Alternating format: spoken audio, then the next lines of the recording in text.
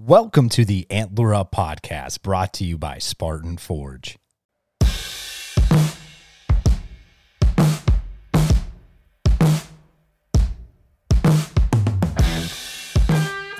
Black Rifle Coffee Company is a veteran-owned coffee company serving premium coffee to people who love America. Fall is upon us, and there's no better way to get fueled up before a hunt than with some Black Rifle coffee. Coffee legitimately tastes better after a day in the woods or after a successful hunt. Fuel your next adventure and purchase at www.blackriflecoffee.com and use code ANTLER at checkout to save 20% off your purchase and or with your first coffee club subscription. Black Rifle Coffee.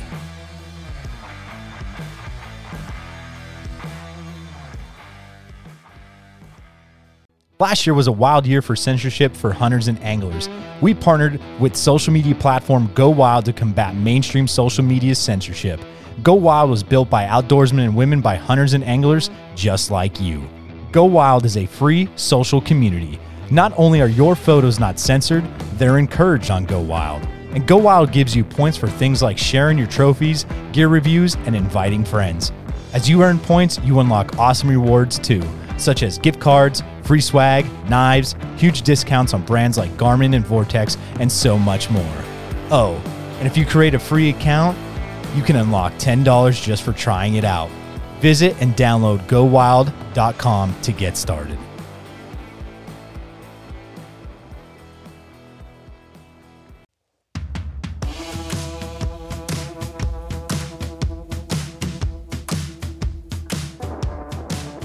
Tethered is a team of saddle hunting fanatics with a passionate addiction to whitetail hunting. Designing and engineering products to be a more efficient and confident hunter, Tethered produces the most mobile, stealthy, and safest elevated hunting gear on the planet.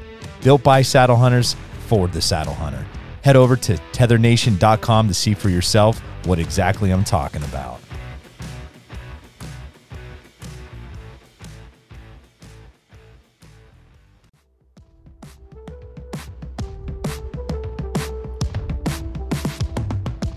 America's Best Bowstrings has been manufacturing high-quality custom bowstrings in the USA since 2006. America's Best Bowstrings strives on the commitment to never end the search for perfection, and this has been the driving force behind the company. Innovative products for every archer out there.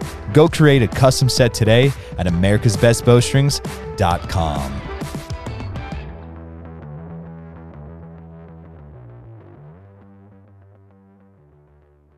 Our friends over at Half Rack just released some awesome gear, and they were great enough to give our listeners 10% off their order. All you have to do is click on the link in the podcast bio or the link on our link tree on Instagram, and that will give you your percentage off at checkout. So get some of the highest quality hunting and outdoor accessories that will help you prosper in the field. Half Rack is aiming to be mindful of the past, conservation conscious, and evolve into the future. Forged in combat and tailored for hunters, Spartan Forge stands at the nexus of machine learning and whitetail deer hunting to deliver truly innovative and science-based products that save the hunter time spent scouting, planning, and executing their hunts.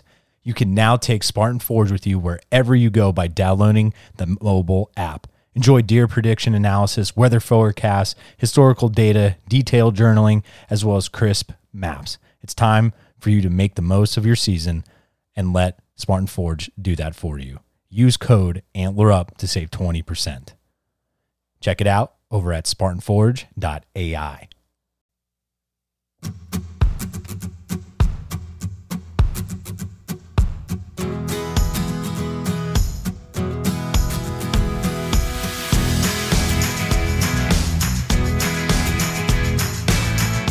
What's up, everybody? Welcome back to another episode of the Antler Up Podcast.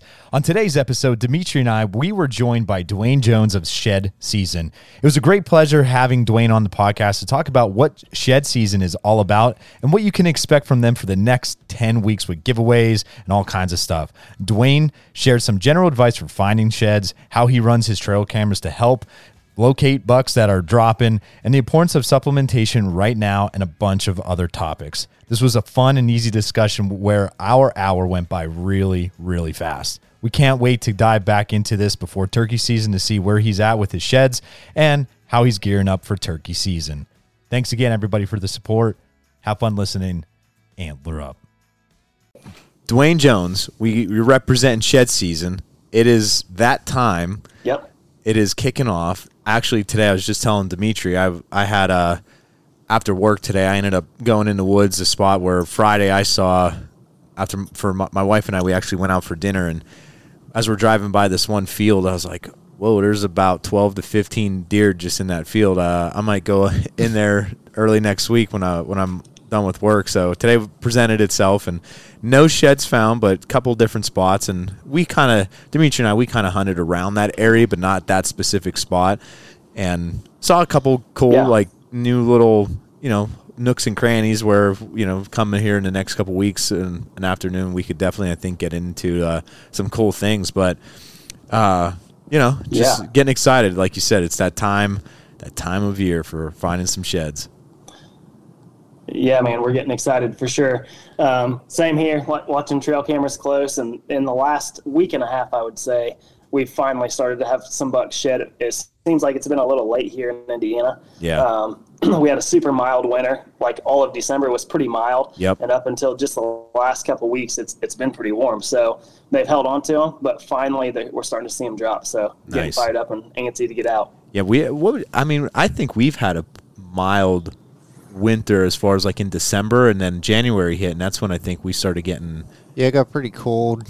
January, we got a lot of snow, so it's hard to say. I mean, we don't really have many trail cameras out to see if bucks are still holding. I mean, I haven't seen any personally, so I would say most of the bucks probably have dropped by now. So to kind of go back on that story about Friday, I haven't had a chance to even tell you this, Dimitri, but so my daughter was at my in-laws' house, and we drove by there, and as we're driving on the road, I'm slowing down, and it's a small little town, so you're able to do this. It's not like a big highway or anything like that. And as I'm slowing down, I go, "Head, there's a deer." I said, "Oh, there's two deer." And as soon as I've stopped the car right in the middle of the road, and at about, 12 yards away from me is a nice buck. I'm going, "Dude, what are you doing still holding your headgear?" I said, "And get away from the road." And then behind him, like 15 yards, you see like a spike, and he's all like, you could see he's like trying to trot away. And the other guy's just like staring at me like, "What? Like, what's the matter, dude?" Like, I'm still here. I'm like, gosh. I'm like, "Dude, drop your bone." So I know I'm going to be I know we could walk around because we've been wanting to do that area too. So, but yeah, so I think Summer's still holding. One of my colleagues, she has a nice little property, and she's been saying too that she saw a couple bucks still holding, and I'm like, dang, because I told her what I was going to do today. She's like, "Nah, I don't think you're going to find anything," and Miss Ann was right.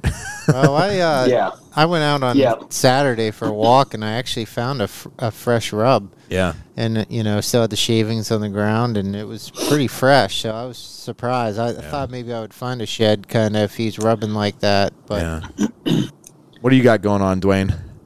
As far as buck shed are still holding? Yeah, so I'm running cell cameras, so until we can get into this if you want to, but my wife and I a year ago bought an 80-acre farm, and so it's been a year of like trying to make improvements and figure out just basically learn it. But we've been running feed ever since season went out, and so I've had probably 8 or 10 different bucks that have been consistent there every single day. We have an acre and a half of staining beans, probably a half acre of brassicas, and then running big tine. And I would say in the last week, we finally had 2 of the decent bucks shed out. But like just tonight, I had a new 3-year-old show up, a pretty good, 140-inch 9-point, both sides still. I would say 60 or 70% of our bucks here still holding. That's a lot, yeah. I mean, I think where we're at, I think where we are located, I think we're the same. But, well, Dwayne, let's hop into it. Let's get people to know who you are, man. I know we kind of just went down a little rabbit hole, just talking and catching up and all that type of stuff. It's good to see you again, and it's been a whole little month since ATA and stuff. Hopefully you got out of ATA all healthy and everything like that. So how did that go for you? Did you? Nice. Good for you. Yeah, it was a good time. Got to meet a lot of people. It was really great. Yeah, I had a blast. It was great, and I didn't get sick at all. I know a lot of people got sick, and we got the like little head cold from my daughter, and kind of was going around that way, and I was past the 14 days of everybody getting COVID and everything. So I was like, all right, we're all right on, But all right, Dwayne, why don't you introduce yourself? Talk about like who you are, what you got going on with Shed Season, and then kind of also explain what Shed Season is and what's happening right now with you guys. Yeah. So, I guess background-wise, I work in the water industry. So actually, I am a salesman for a waterworks company. I cover all of northern Indiana, and for the past 3 years, we just moved home a year ago. But I had worked for a factory here in Wabash, Indiana, which is my hometown. They had sent my wife and I and our family to the Carolinas actually in 2017 to cover North and South Carolina for them. And when we took that leap and went down there, it was kind of like, I almost felt like I left hunting here in a way, because we didn't know anybody. We were starting completely over. And so for 3 years, it was like being incredibly homesick, seeing all my buddies here, doing what I love to do and not being able to do it. And it was a struggle, but it was the right career move, I think. And so a year ago, we got to move home. I'm covering all of northern Indiana and trying to get kind of back into things. TJ Eads, which actually owns Rack Hub and is the one that started Shed Season, he and I have been good friends for a lot of years, and he had reached out and pitched the idea and asked if I wanted to be involved, and of course I did. So we have started to, over the last 6 months or so, build up to the kickoff of Shed Season. And what Shed Season is right now, it's kind of just a community thing. We're running it on all of our social platforms and just trying to basically get people engaged. Like, there's a lot of shed hunting Instagram pages or Facebook pages and stuff like that. We just want to get a little more involved, or a little more engagement, I guess. Like, we want to put out some stuff where people can learn maybe a little bit, some tips and tricks, but also we've partnered with a lot of brands, and we're actually gonna host 10 weeks of giveaways.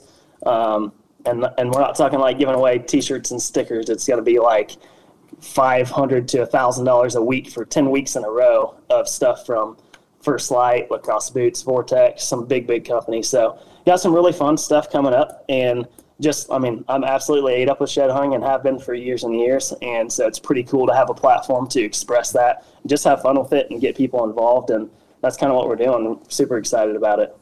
That's really neat. Now, like you said, I think the last couple of years, even our really good friends up in New York, they have a podcast called the Pert Near Outdoor Podcast. And last year they did a thing, a contest kind of, just to, not necessarily like a sweepstakes, just a straight up contest of like, was it a match set and biggest? I think match set, and then I think single antler. Yeah. So, but this year they changed it. But even like last year, they kept some things the same. So some of the things that were the same is it's an entry fee of buying a T-shirt of $30, but with that $30, you're getting a membership to the NDA, and just kind of building upon that. And they did some giveaways last year, but this year we actually donated to some of our stuff, and it's not necessarily a contest. It's just go out there, buy a T-shirt, support, get the NDA membership, and they're going to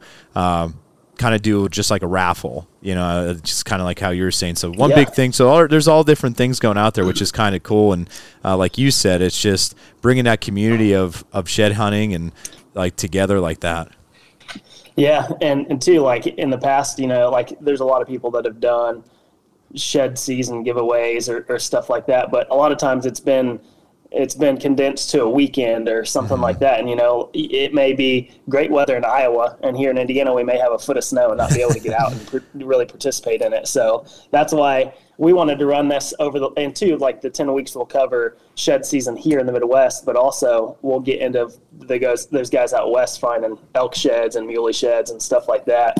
And then too, like another thing we're doing, I've started doing every Monday, we're posting shed stories. Mm-hmm. So folks from all over the outdoor industry are sending in stories of their favorite shed, and it may be a set of sheds that were given to somebody, or your biggest set you found, or just unique stuff. And we've had a lot of fun with that. It's been really cool to hear some stories come in from all over the place. Yeah, well, just having fun with it. Dimitri has a really cool story that the chapter ended unfortunately, I guess you could say, on a buck, huh? Yep. So I found a shed. What was that? 3 years ago. Yeah. You know, here in PA, it's a little tougher to find some sheds on public ground. You know, the buck volume is just not as big as, you know, some other areas, and we don't have the ag field to kind of concentrate all the deer into one area. So, you know, I was basically just doing scouting at that point, you know, and that was kind of the beginning of the pandemic, maybe, I think. So I had a little bit more time on my hands. But maybe it was the year before. I can't remember. I think it was the year before. But I, you know, just stumbled upon this shed, and I, you know, it was a decent small 4-pointer on one side, and, you know, didn't think of it as, you know, a buck I was going to target or anything. It was just kind of, I think it was actually my first real shed that I found, you know, because I never really did a lot of scouting in the spring. It just was a thing I never really did or didn't have the time. And, you know, we're all growing and learning. So I've been kind of trying to get out there and do a little more scouting early on. And, you know, and then over the years, this buck stuck around, which is kind of unusual. And, you know, we had trail camera pictures of him the next year. And I remember I was holding up the shed and to my computer screen. And, you know, I was kind of seeing if it was the same buck, and it looked identical, just bigger. And then, yeah. And then we kind of saw him a couple times in archery season. I had a really close encounter with him at 50 yards. You had an encounter with him. Yep. And then my dad actually had an encounter with him. And, you know, that was it. That we didn't kind of see him in rifle season at all. And, you know, for a buck at that caliber to make it through rifle season in our area is really tough. Really tough. Yeah. And with the amount of hunters in rifle season. And then it came on to this year, and we got right away. Yep, got the trail cameras out there. First pull, there he was. And we kind of knew too, like wow. Just to kind of go off of that, Dwayne. Like Dimitri's like, dude, I know exactly where we gotta go, because that, you know, at the end of obviously not this season, but the previous, where you were scouting, you found that rub line. You're like, I know it's him, you know, just because of encounters and just bedding and just, you know, just the property layout of this public ground. You were like, let's put up our trail camera here, because that's kind of too in the vicinity where in the years past we would get him on camera as well, and like immediately, because we had some cell cameras, and it was boom, there he was. Yeah, and it was funny because it was kind of the first time. So awesome. Yeah, it was kind of the first year that I, you know, was starting to learn a pattern of a certain buck, just because, you know, deer are so in and out in our area, and with rifle season, and, you know, we never target a specific buck year after year. It's usually when we pull a velvet camera, you know, pictures, we're like, okay, this is a buck caliber that we're after, and it's kind of different year to year. Yep. But I was kind of learning this deer's pattern, where his bedroom was, where he was bedding, the way he traveled each year. His rub line was very similar. So it was kind of neat, just kind of having that history and kind of putting the pieces together on this buck. And you know, it was just waiting on making the right move this year. And he only daylighted one time for my dad, and he came to about 70 yards and just no shot opportunity. And then eventually the first day of rifle, my dad shot him and is going to get him mounted. So it's a pretty cool story. You know, he's not going to be the biggest buck. That is awesome. Yeah, it's not going to be the biggest buck that scores, but I mean, just the history alone on that mountain to have him around for 3 or 4 years is just pretty awesome. Yeah. Heck yeah, man. That's super awesome. I think, too, what's fascinating about that, like as we replay that, and we've told that story before, is there is certain, you could just see the homebody that he was in the pockets that he knew where he probably felt safe. Because, like, Dwayne, just to kind of give you a kind of quick visual, just imagine like your typical PA wooded, big wood kind of atmosphere. You got ridges, and there was really, and just a lot of pressures when it comes to gun hunting, just drives. And I just, to this day, I can't believe it, because the first time that I hunted with Dimitri was probably rifle season, quote unquote, was that year you found this shed, maybe, like that I hunted rifle down there with you. And I just remember that first day going like, whoa, there's people everywhere, you know, like not just driving, like up in the stand, because he and I, we already had our buck tag filled that year. And it's just, I don't know. So again, a testament to that deer of how he was able to live for so long. And I mean, like Dimitri said, as far as like big, he had mass to him though. You could tell he was an old mountain buck, and it's just a cool story of, like Dimitri said, that's the first deer for us here, quote unquote, to where we've had been able to have a history with a one specific buck.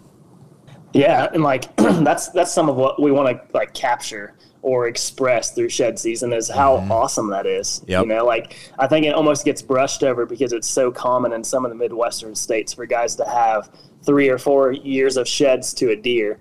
But like for me, I've never got to have that. You know what I mean? Mm-hmm. So I don't know. I just think there's something really, really cool with finding a shed and seeing that same deer next year and seeing how he changes and maybe like learning the significance of why did you find the shed where you did. Right.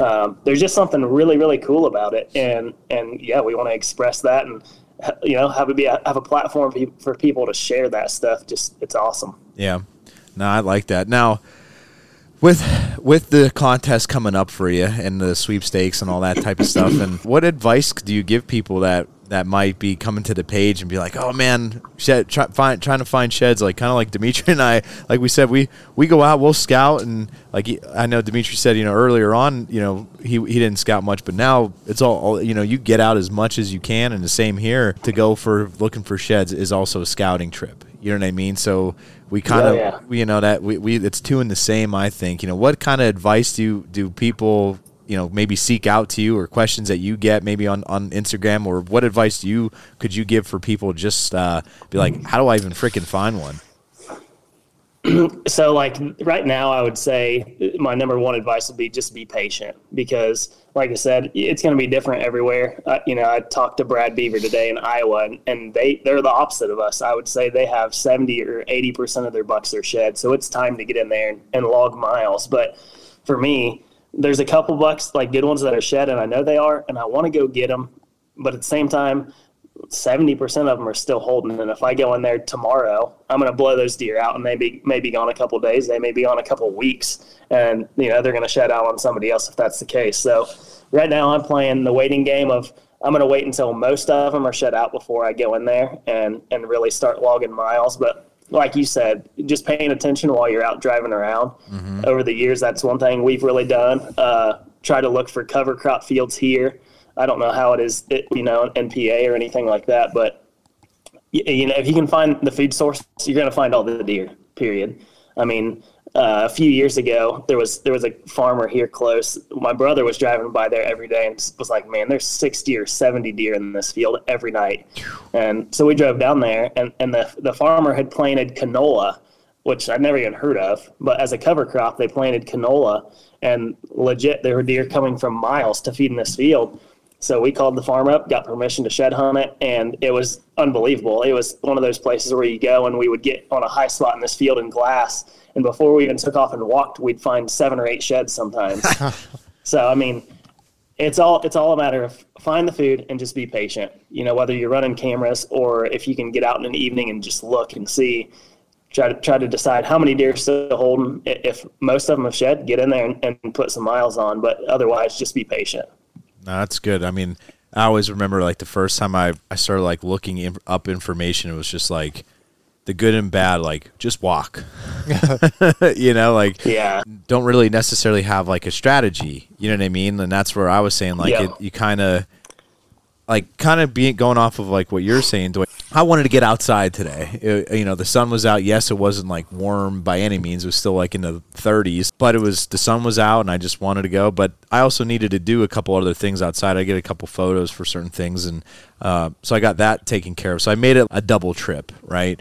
And but I think, you know, it's still, Kyle, you're saying it's time to be patient, because it could still, I mean, these deer are still high on edge a little bit. You know, they had it getting pressured until January with us, whether you're going muzzleloader or late archery season. Then it got really super cold, and I mean, shoot, our late season finally ended about 1 month ago. So kind of like what you're saying. I think once March, that second week of, I guess that would be Penn State spring break. That's the 6th. I think that's kind of going to be the bread and butter of when to maybe start getting in there. The snow will hopefully still be gone by that point. Will be gone by that point. So I think that's the key thing.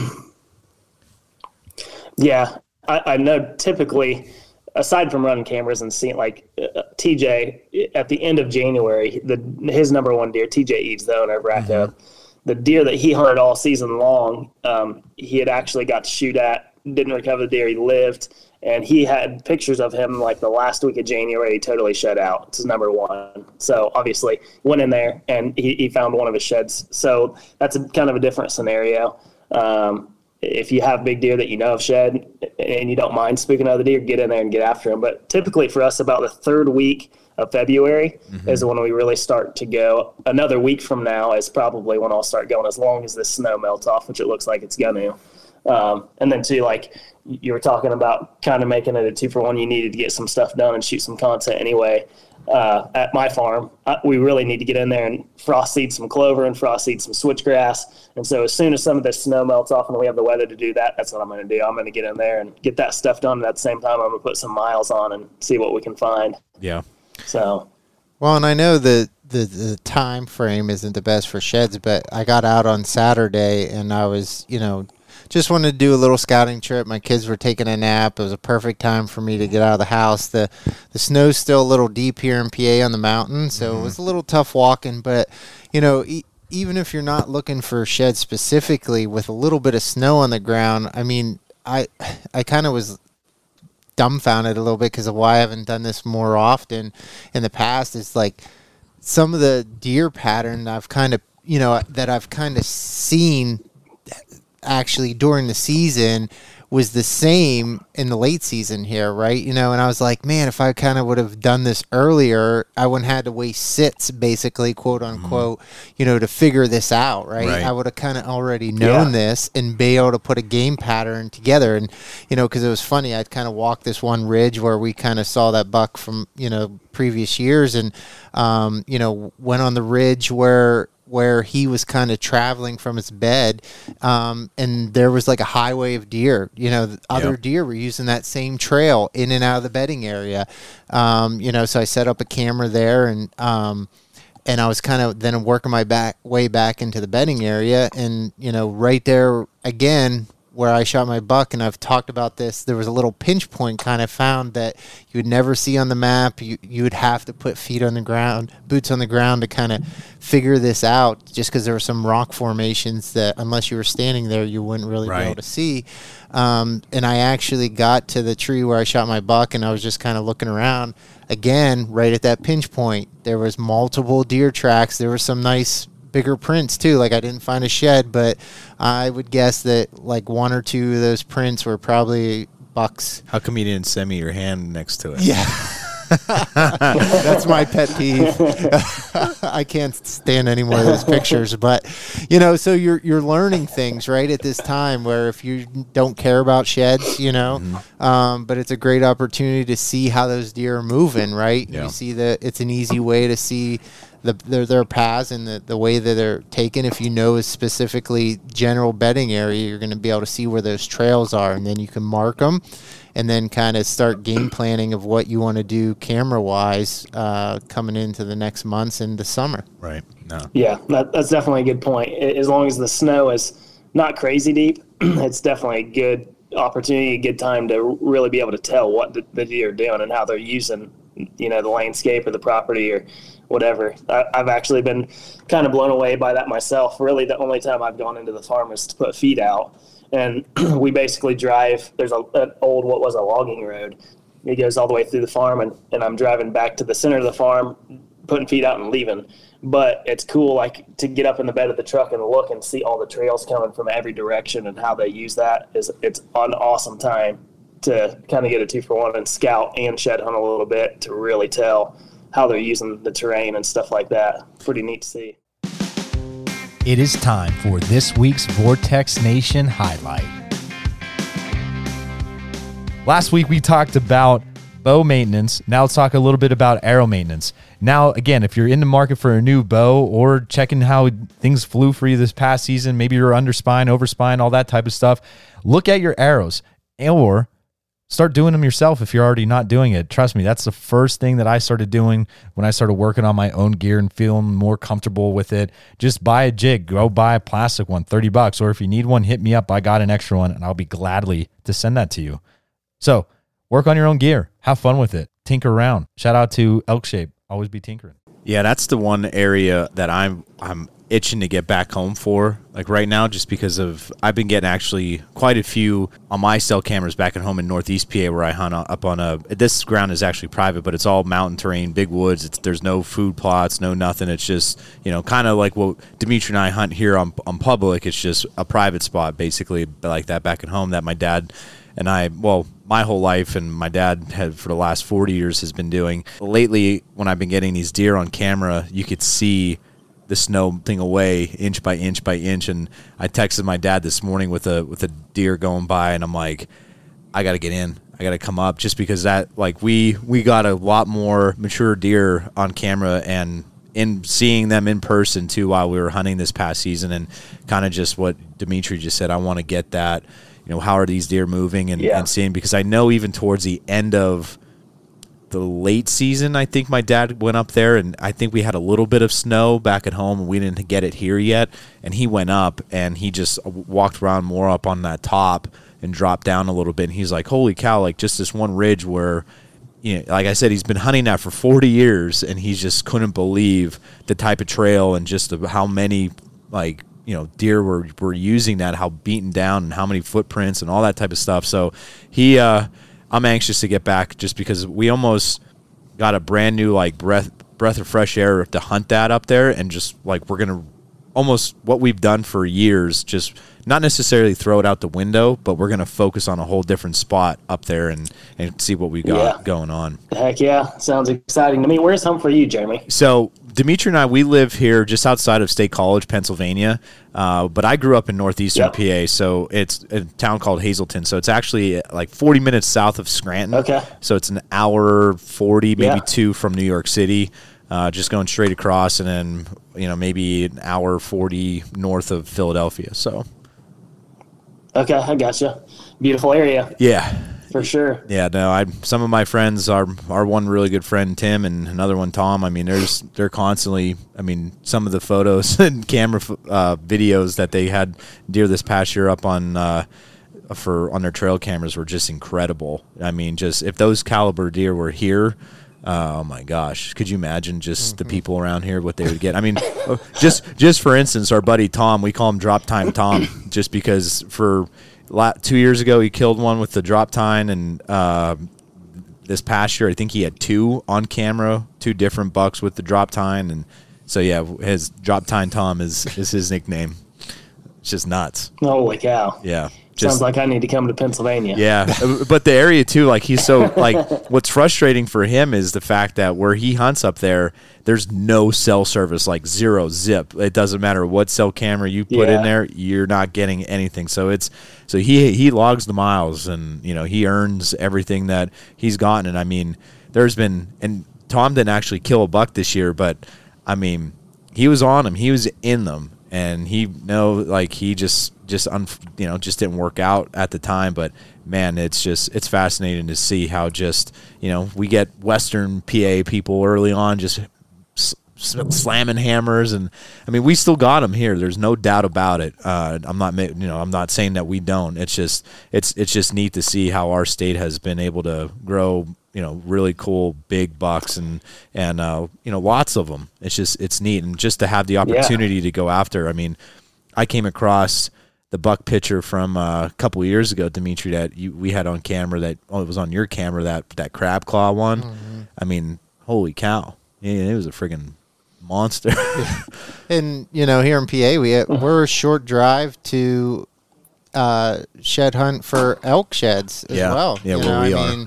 Half hour, 45 minutes. We're in state game lands that were national forest that gives us that opportunity as well. Yeah. Yeah, which is unbelievable. That's incredible. Yeah. Now, I know a buddy of mine finally got a chance to meet Dan Smeltz in person, but he found an elk shed last year. I believe it was last year, and So we were talking about that as well, and up in Du Bois area and stuff like that. So yeah, if we have that opportunity, I think this year we're going to finally try to make that one happen. Just spend a day going up there, just because, man, there's a lot of elk. I mean, I wish they gave a few more tags, just because, just for another just another little sliver chance. But no, that's one scouting trip that I want to make. And who knows, like maybe we get in some really cool whitetail stuff that you make a trip a weekend or something like that with some buddies. You never know, and that's the beauty. I think that's the one area that you and I this past season really explored other areas, and we can continue to scout those, but scout other areas. Yeah, absolutely. How do you turn, like we kind of talked a little bit about it, but how do you turn scouting shed hunting right now to like targeting maybe like a next year buck, or how do you get ready? How do you use your information now shed hunting to get ready for next season with either targeting a specific buck, or you come across a brand new area, or maybe a spot where you found a shed that you never really went into before and you're like, oh wow, and you scout that area around? How do you turn that into maybe next year's hunt? Yeah, you definitely just kind of log all the information. I know early we'd started out by talking about tips, and definitely right now it's about being patient, but to kind of my go-to is always, once I find the food source, is for whatever reason here in Indiana, it's always been about edges. Obviously, whitetails are edge creatures, they like edge. And I find myself, anytime I find a good food source, I always want to walk the perimeter of the fields. And that's where I find most of my sheds, it seems like.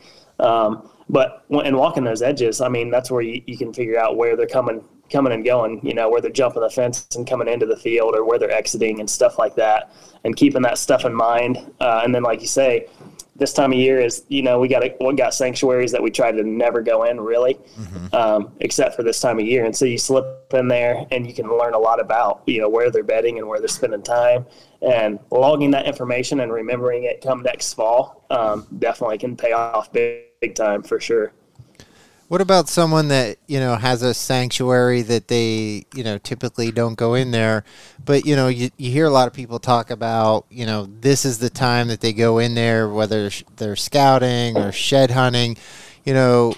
If someone's afraid to bump deer, or, don't want to push any deer, maybe they have a smaller parcel where they don't want to push them off their property.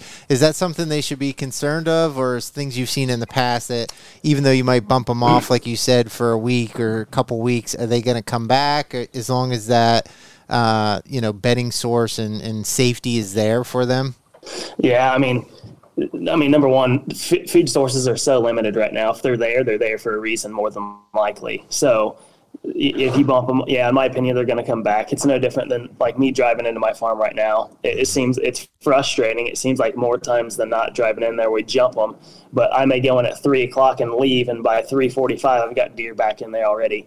And if you do jump a buck, like you go into a bedding area right now, shed hunting, and you jump a buck up out of there, there's a long time for forgiveness between now and next season. I mean, there's no doubt about it. They're gonna forgive that intrusion, and they're gonna be back if that's a place they want to be. How are you? I know you talked about like how you're using trail cameras. Like I know, like I said, I still have some of my cell cameras back at home that are still on, and we leave them up basically all year until if I go back in there, we move them around a little bit. And I know the one camera that I still have up that's a cell camera where Dimitri and I both live. I haven't really gotten any deer moving on that like whatsoever. How do you strategize your cameras to maybe find more sheds? This time of year, I don't know if you can, as long as you can legally, like I talked about supplemental feeding, but the last few years we've really keyed in on that a lot this time of year for a number of reasons. Coming out of the rut, I think they can use all the help they can get and recovering from that. And, like here, I've got a couple bucks that had been shot at some point during the season, and they're wounded, and trying to not only survive the winter but recover from these injuries and stuff. So if we can keep feed out there consistently, I feel like it really helps them pull through. And too, just in the last couple of years, we've got to see a number of bucks as 2 and 3 year olds that make this humongous leap that I can't help but feel like us feeding didn't play some part in that. But also, I've found 3 sheds so far this year, and all 3 of them were within 30 yards of our feed sites.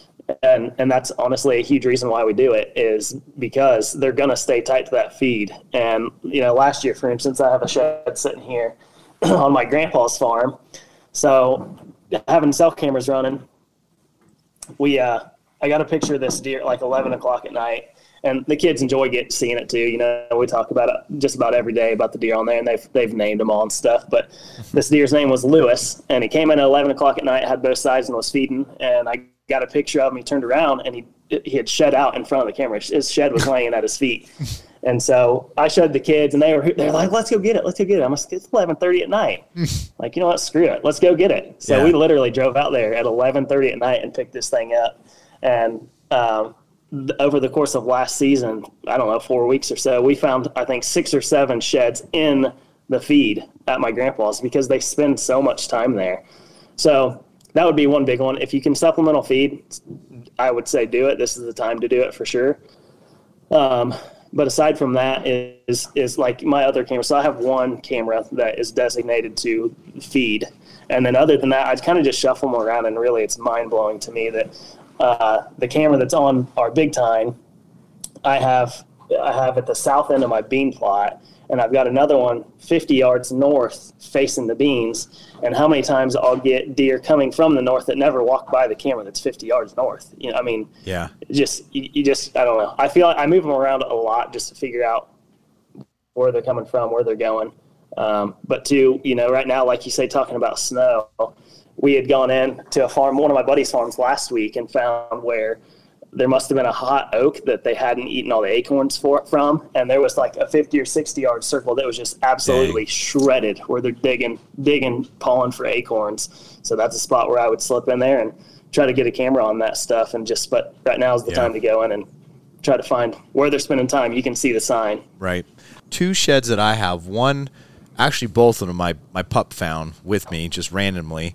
One was just by like a little, like in a thicket of pines, kind of bedding, just outside of bedding. And I just, right near there was a rub. So kind of like what Dimitri was saying, how he found a rub and it was kind of fresh. I think that was even from like the year prior or just late or whatever it was. But the other one that I found with him was on a deer trail. The one that we've told the story about earlier, when you found that was on a trail.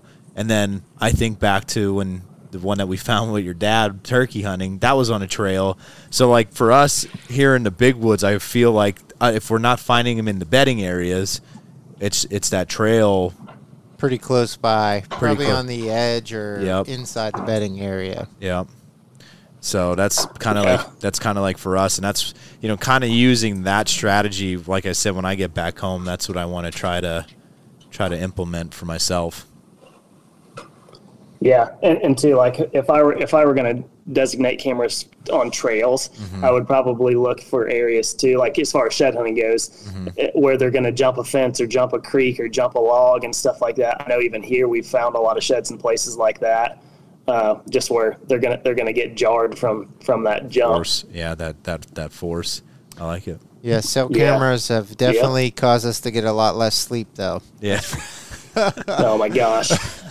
I literally joke about this all the time. Like, I'm probably above and beyond, but I literally probably still, I mean, it's February. There's no reason to be overly amped up about cell cameras right now.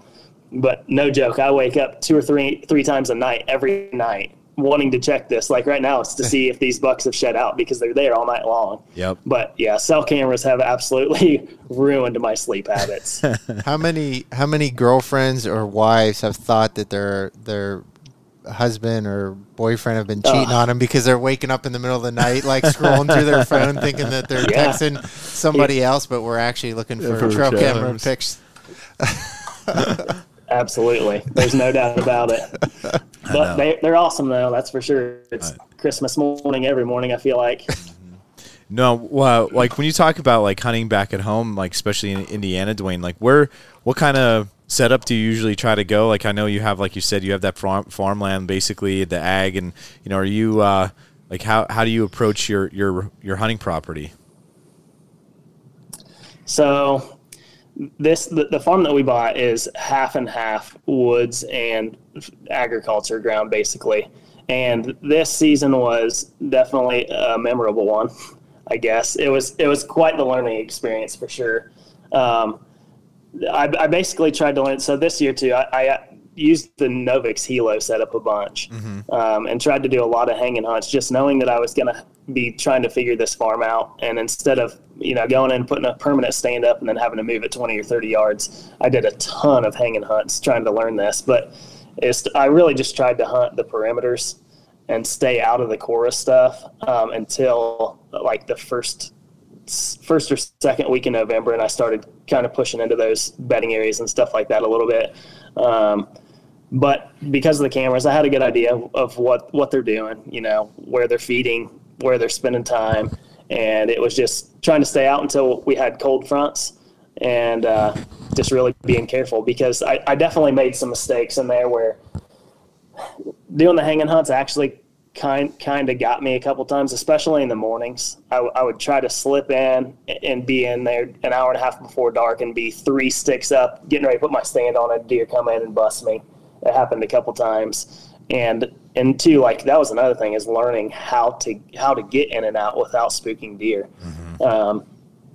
But it was a lot of evenings until about Halloween, and then started hunting mornings a little bit, and had some incredible hunts. I never did connect with one, but it was really fun trying to figure it out. I had a lot of great encounters. There was really only one deer that I was interested in shooting on our home farm. We had one 4-year-old, and had a couple of encounters with him.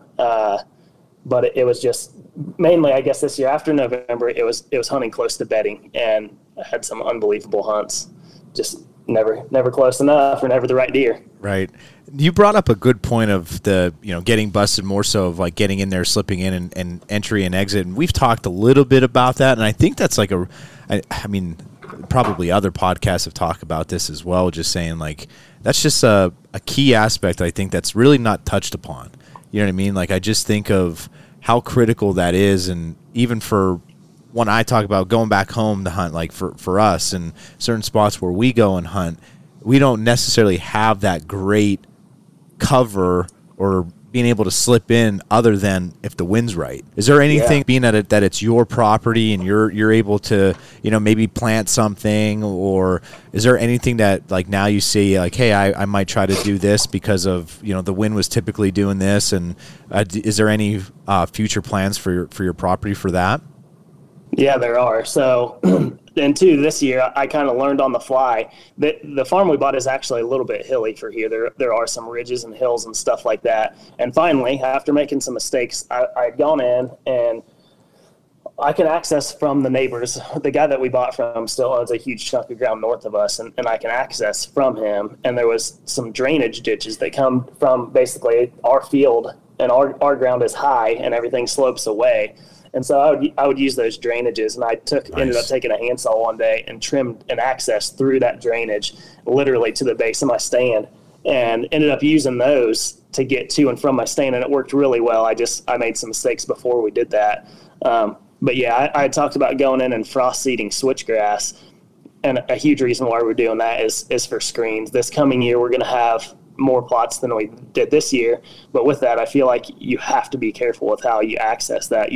Having more food, you're going to attract more deer, but there's also more potential to spook them, and you do that a few times, and your property's ruined, sometimes for the season.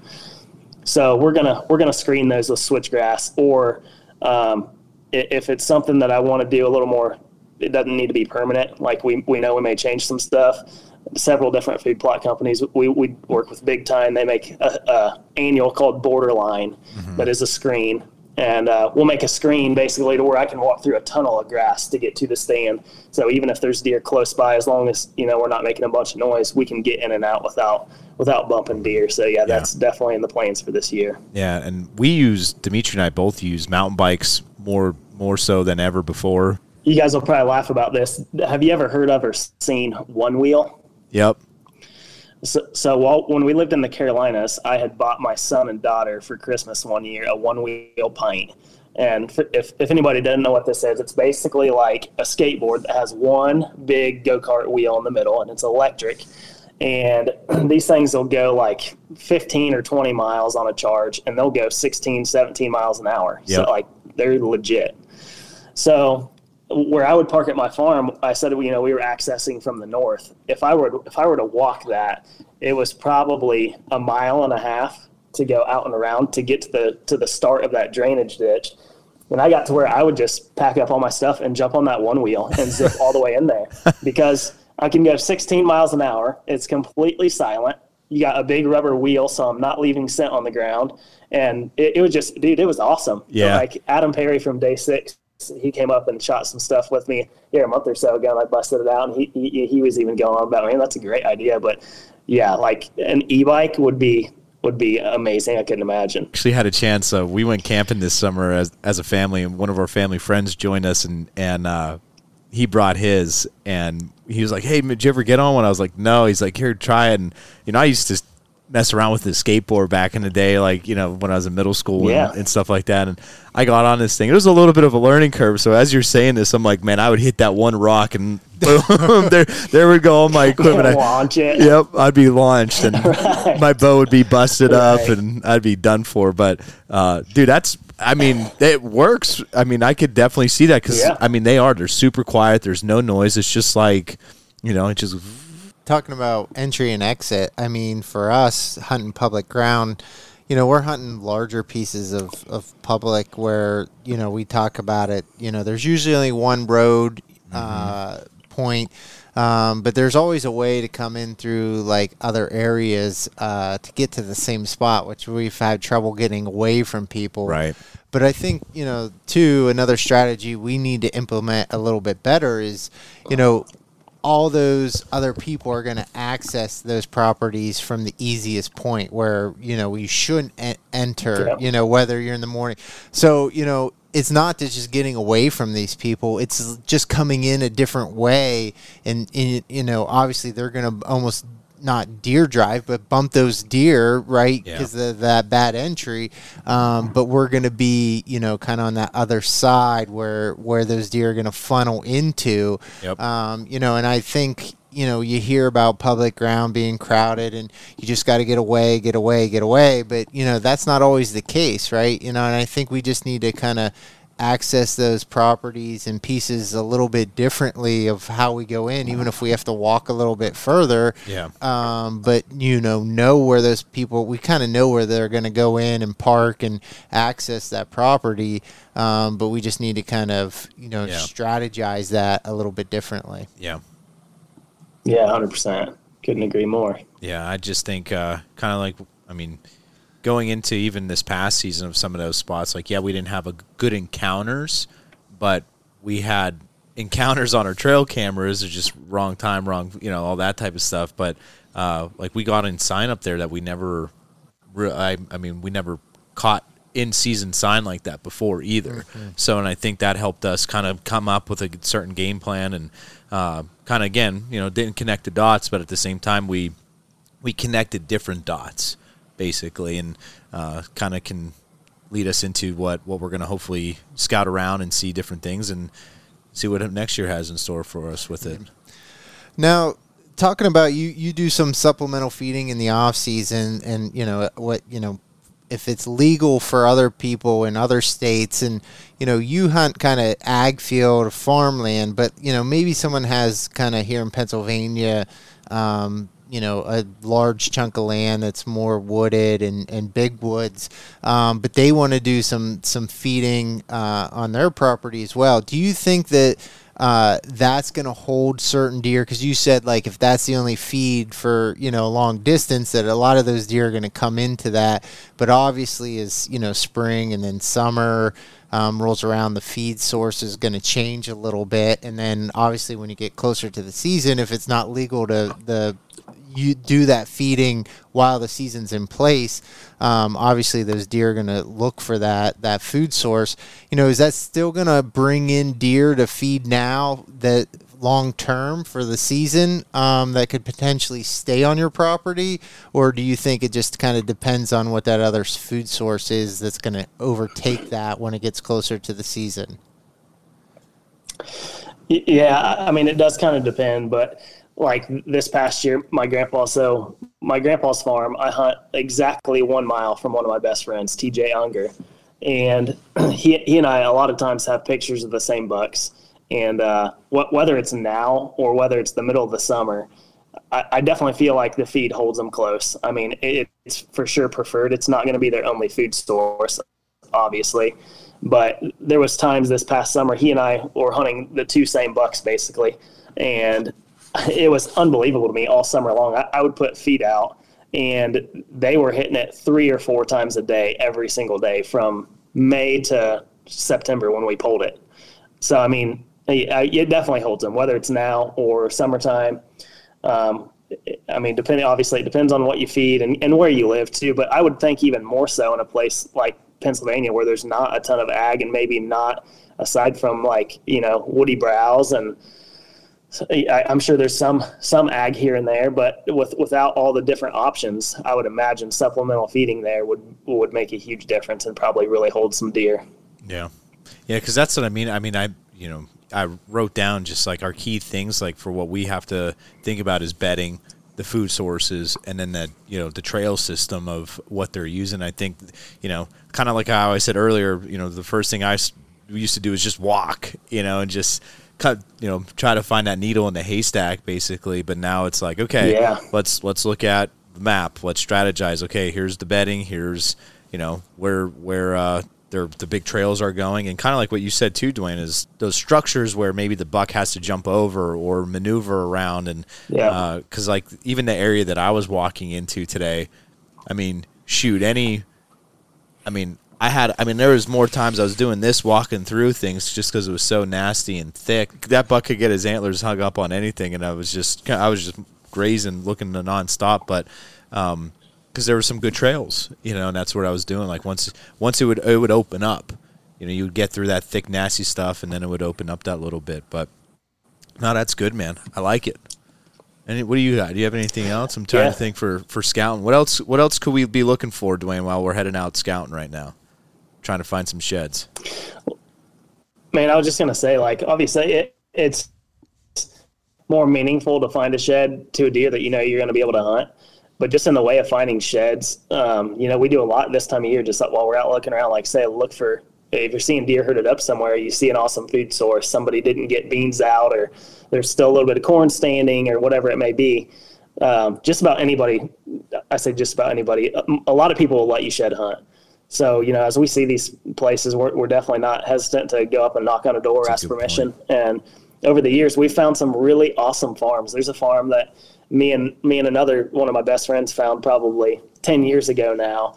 It's just some ag ground right on the river bottom. They cut a lot of grain for silage, but they always leave a little bit. And 10 years ago, he and I asked permission to shed hunt, and these guys are like, oh, yeah, please. We run over them every year with the tractor. We're always blowing out tractor tires.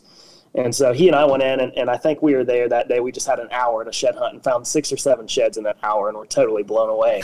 And ever since then, year after year after year, this has been one of our best farms. But it's still awesome, still fun to go in and find sheds, and you never know what you're going to stumble upon. So if you just want to get out and put some miles on and find sheds, just keep an eye out. Like wherever you see deer, look it up on X or HuntWise or Spartan Forage or whatever you use, and figure out who the owner is and knock on the door.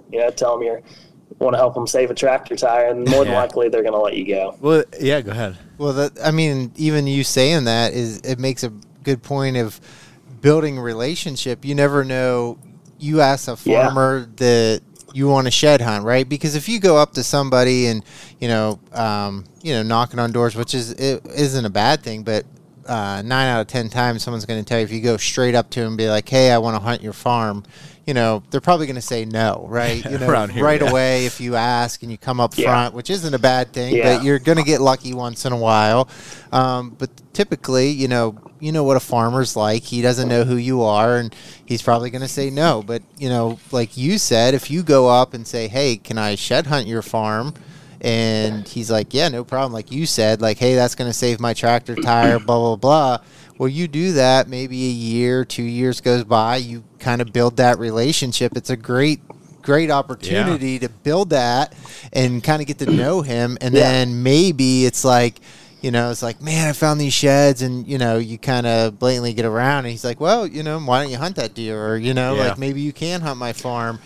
So it's kind of that opportunity to kind of build relationships with people instead of just knocking and just asking straight up for permission to hunt. Yep.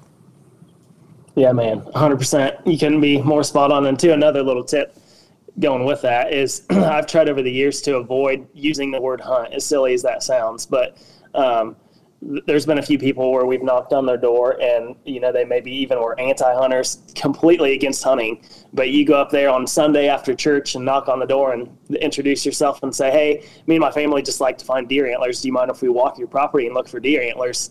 You get a lot of yeses, even from people that are totally against hunting because you're not hunting. But then, like you say, you never know when a couple of years of doing that and building relationships, what it's going to lead to. At some point, they say, hey, we're seeing way too many deer and they're tearing up our flower beds. Why don't you mind helping us out? You just never know. So and to even go off, we have a blast with it. Yeah, to go off of both of you, I mean, I think you go out and you see new terrain features, something that you're learning from, and you could learn something. You know what I mean? So it's like a whole win-win situation of, okay, here's what we saw. Yeah, and I mean, it's a great opportunity to get out, and it's like you said, it's only been a month after the season ended, and it's already driving me crazy, and driving my wife crazy because she's like, I'm watching constantly hunting videos, and she's like, don't you get sick of those? And I'm like, no, I never do. And I just dying that the season's over, and I can't wait till October rolls around. So it's a great time just to get out and kind of burn some calories and get that hunting fix a little bit. Dude, that's exactly how I was today too. I'm walking that, and I told myself today, I looked at my watch and I was like, okay, by this time I need to take these quick photos of certain things and begin my walk back just to get home and be with them and stuff. And like, as that time came, I was like, dang, I just want to keep walking. You know what I mean? And just like move around and scout around. And, it didn't dawn on me that like until I said it a few minutes ago, and I was like, yeah, it's only been a month. You know what I mean? It's like, holy cow, I just, when you love it so much, and it's just, again, we've talked about doing different things for hunting that keeps you involved in the hunt, and it's just, you love it. I love it. Yeah. Yep. And that time is here, man. The next 2-3 weeks, there's not a better time of the year to get out and find some sheds. So it's definitely getting exciting. Well, and like running the shed season page, I've noticed the DMs picking up more and more and more here. Like this week, it's been insane the last few days, which I love to see it. Obviously means more and more bucks are shedding out. So I'm getting so fired up I can't hardly stand it. I'm going to have to get out here in the next few days. Yep. What do people need to do for this contest? Like, talk about that, Dwayne, before we wrap things up, and what to expect. I know you said it's going to be the next 10 weeks, but how do people enter, or what do people need to do? Like, do we need to find sheds? Like, what's the process, and what can we expect, and what's to come? Nope. So we're going to post all the details on our social pages, but basically how it's going to work is on Fridays, every Friday is going to start the new week's giveaway, and you're going to be prompted to go to shedseason.com and just subscribe to shedseason.com. That's it. You're going to type in your email, hit submit, and we'll use, some kind of an app that randomly picks a winner every week. And it's going to be pretty awesome. I mean, there's some pretty cool little kits from First Light, and like I said, we've got lacrosse boots, the Shed Dog Bone Hunter. We've got products from them. I know HuntWise is giving away an elite membership every week for 10 weeks. Vortex, there's all kinds of stuff. It's pretty awesome. So definitely be on the lookout for that. Every Friday we'll be posting details on it, and then I think we'll be announcing the winners every Wednesday. Awesome. So starting this Friday for the next 10 weeks. Yeah. Cool. Awesome, dude. Well, I appreciate you having me on. Heck yeah. Well, everybody, those of you that joined in on Bullhorn Live and listened to this, thank you again for checking that out. Thanks to Dwayne coming on, and we'll have to get ready here once the season, shed season's wrapping up and the spring is wrapping up and we're getting ready for the season. We'll have to come back on and talk about how the season ahead is going to be mapping out for you. That'd be cool to do. Yeah. And see what you find. Do a shed season wrap up and start to talk turkeys a little bit or something. Yeah, because I saw, get after those gobblers. I like it. I was driving the missus nuts already. I was already practicing. I was busting out the call. Even though I don't get a chance to get out much, but I always just like driving him crazy doing it. My dog goes nuts too. He just gets all fired up. He's like, he just goes nuts. Yeah, heck yeah. But no, man, I appreciate it. I appreciate everybody else for listening. Until next time, Antler up. That's a wrap for another episode of the Antler Up podcast. Thank you again, everybody, for tuning in and all the support. Check us out over at antlerupoutdoors.com. Check out our YouTube, Facebook, Instagram, and our Go Wild accounts. Really appreciate, again, all the support. Have a great week, everybody. See you next week. Antler Up.